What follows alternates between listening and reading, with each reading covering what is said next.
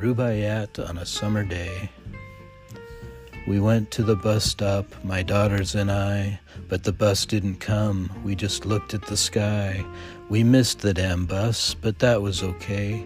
We walked into Starbucks and drank. We were dry.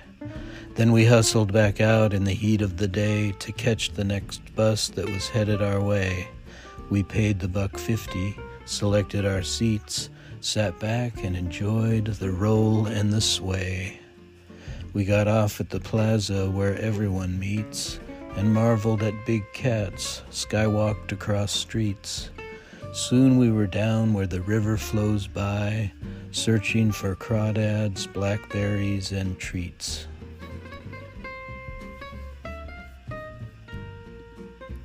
Your birthday in Montreal as 2018 comes to an end.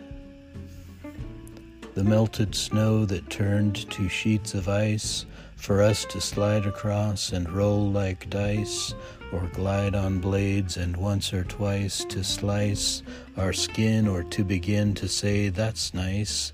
Let's warm our bones with spicy curry, rice, and witty reportage regarding mice and other creatures forced to pay the price."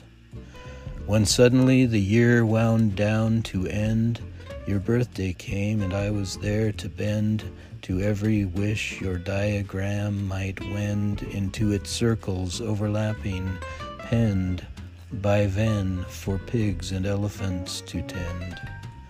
Our love exploding o'er and not and end, beyond what Boolean nerds can comprehend.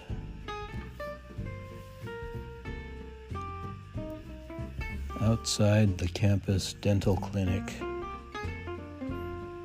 For some reason, I was standing there behind this older female faculty chair and watched her pluck a strand of hair. It was with such casual intent that thumb and forefinger went right to where they were meant, but it took another try or two to find the perfect one to do what she intended to, which was to use it. It was no loss for dental floss.